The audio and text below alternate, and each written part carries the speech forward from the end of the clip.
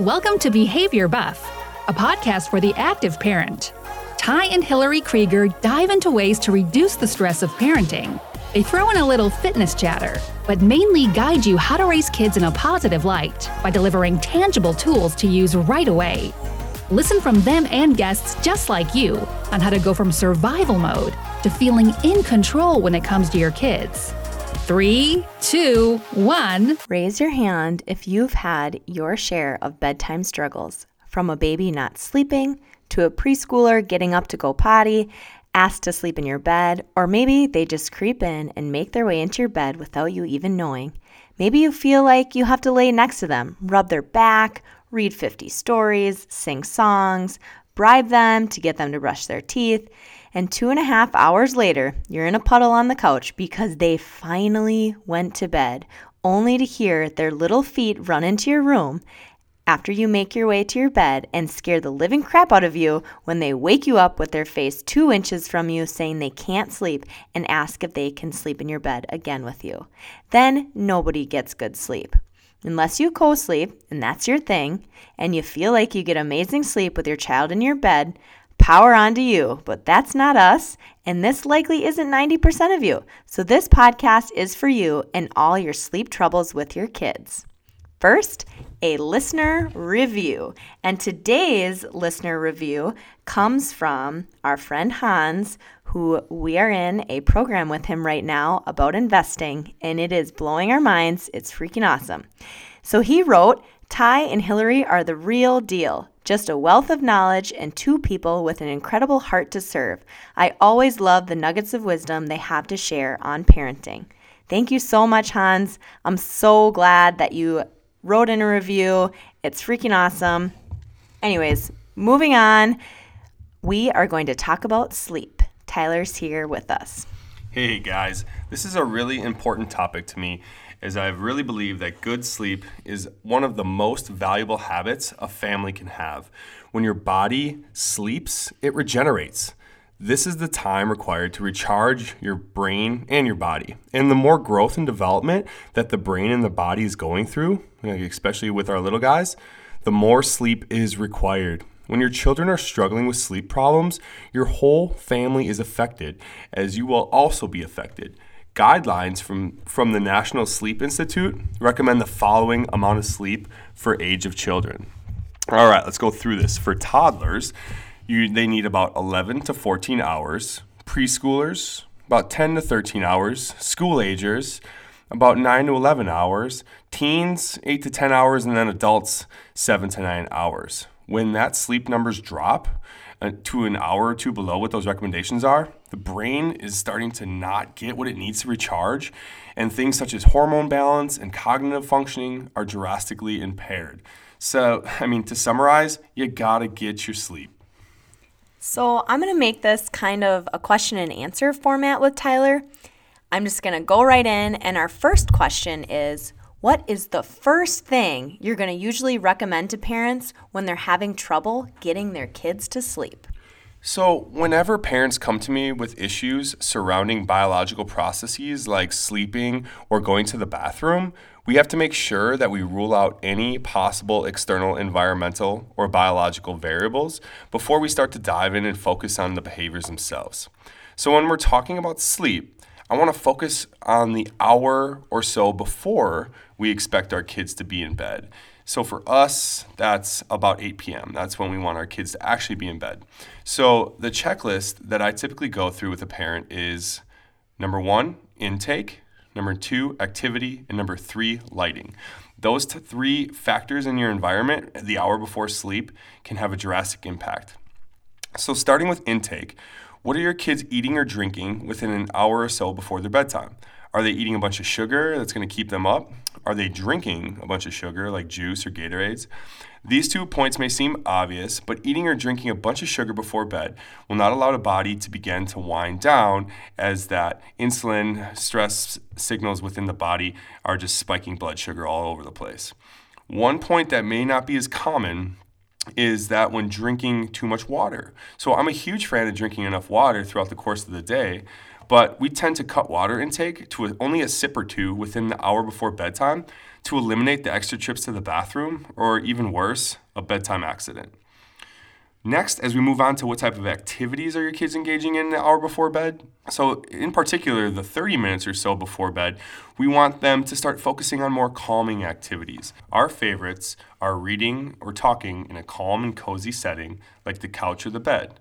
Try to avoid stimulating activities like roughhousing, games, or screens, as these things tend to get the body and brain revved up instead of settling down.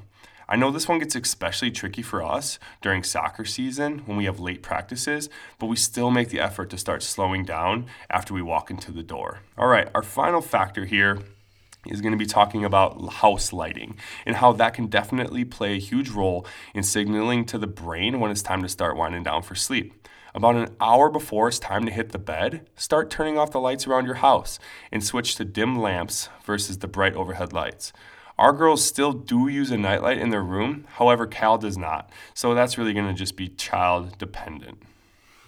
Yeah, and even this last weekend, we were staying with Tyler's dad and stepmom, and we had Callan sleeping in a room, and there was Christmas lights hanging out outside, and then Tyler's, his stepmom had some darkening curtains that she put up, and then he instantly fell asleep because it was then really dark in his room. Yeah. These are awesome tips, Tyler.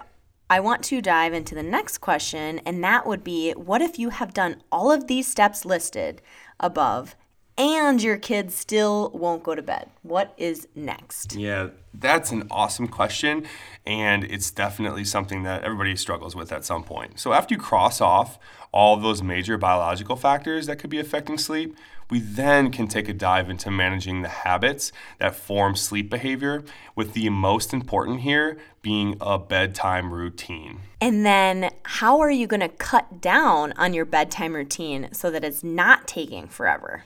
So the first thing to do is set the expectation when that routine is going to start.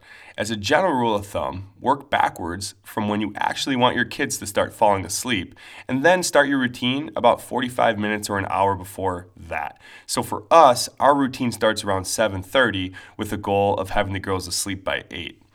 The next thing you should do is to list out the steps that make up that routine. For us, it's number 1, PJs on, then brush your teeth, read story quietly, either with each other or with a parent, and then lights out. If you're struggling with your kids getting to bed on time and have not tried to lay these steps out, this is a great place to start, as this alone may get the behaviors you want. If you have tried to lay these steps out and your kids are still not following the routine or having problems listening, then this is where I would recommend you create a positive reinforcement system or sticker chart to help bring in some additional motivation to follow the routine.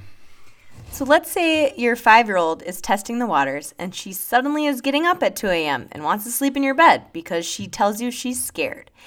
You let her in for a couple nights, and then it starts to get old fast. And now you have a problem. She's crying and won't go back into her room. How do you break the cycle? What are some words of encouragement you have for those parents? First off, I would say hang in there, because I know being on team no sleep is a bad place to be. Second, I would definitely relate to you on this because we've been there and it's a tricky spot. My short answer is you need to place this behavior on extinction. And if you aren't sure what that word is, go back an episode to episode 13 and give it a listen, as that was our main topic we covered there. But to just short and sweet about it is you need to not let them sleep with you. And you're going to have to continue to walk them back to their room. It's going to just be a non-negotiable thing. This may cause behaviors. This may take some time. But it's really important that you hold strong here and let them know that sleeping in your bed is not an option.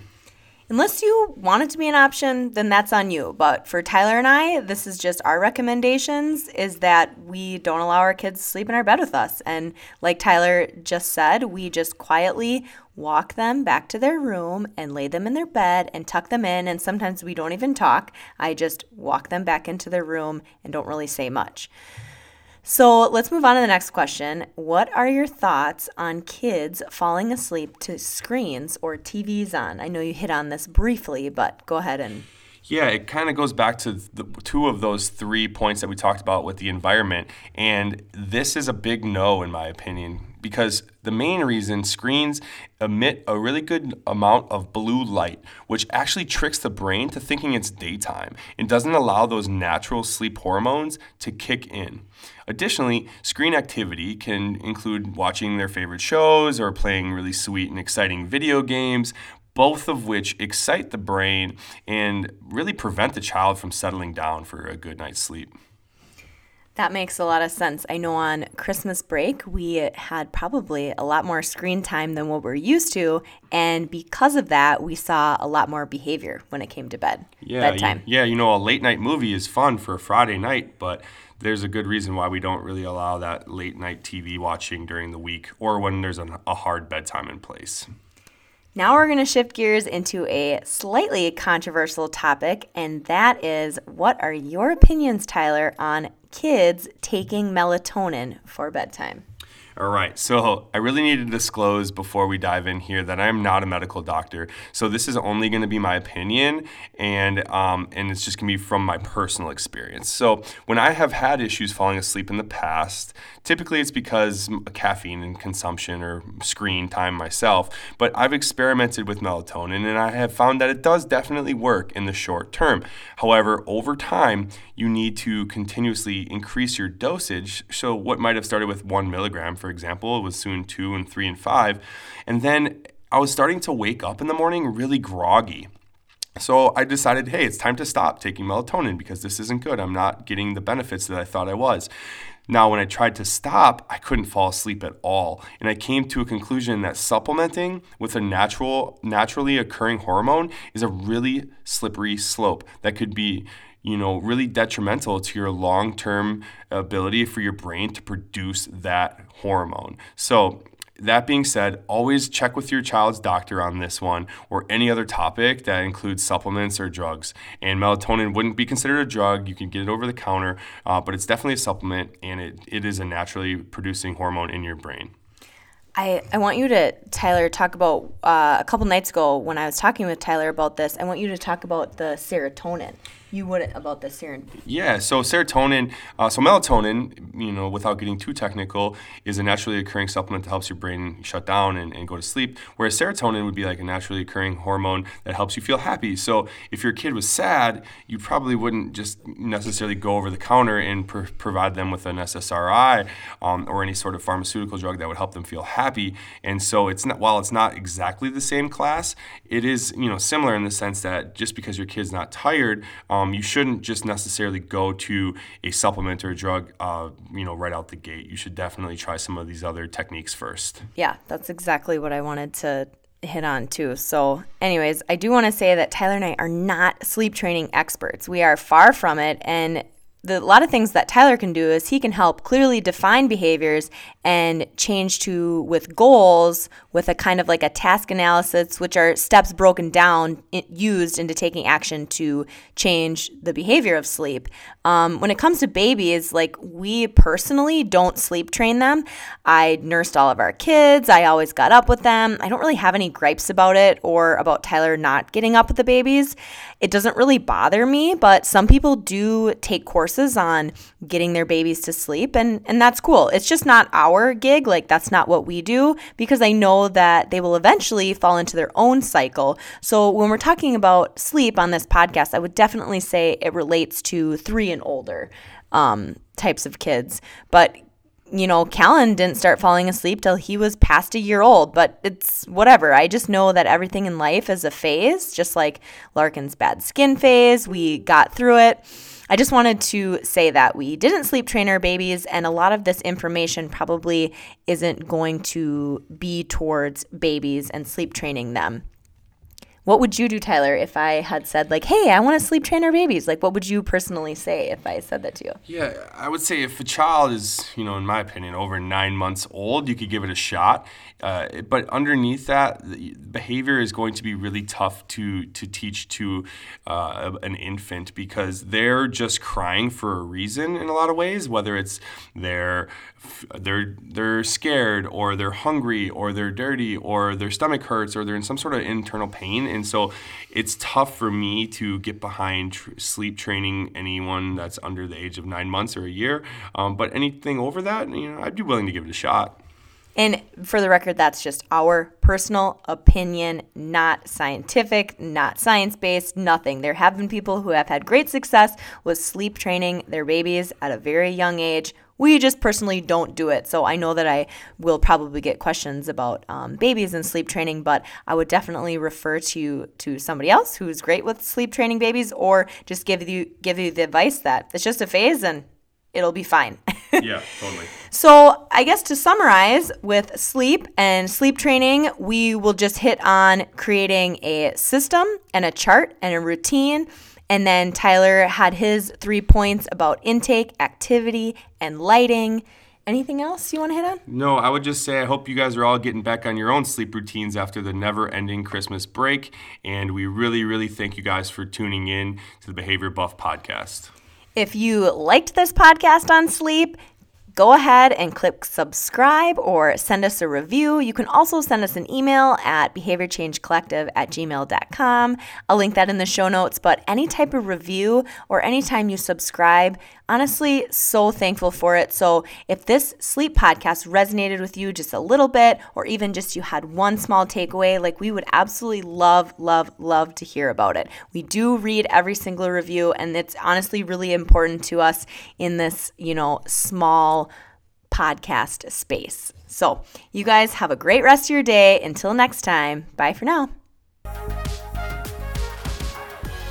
Thanks so much for listening to Behavior Buff Podcast.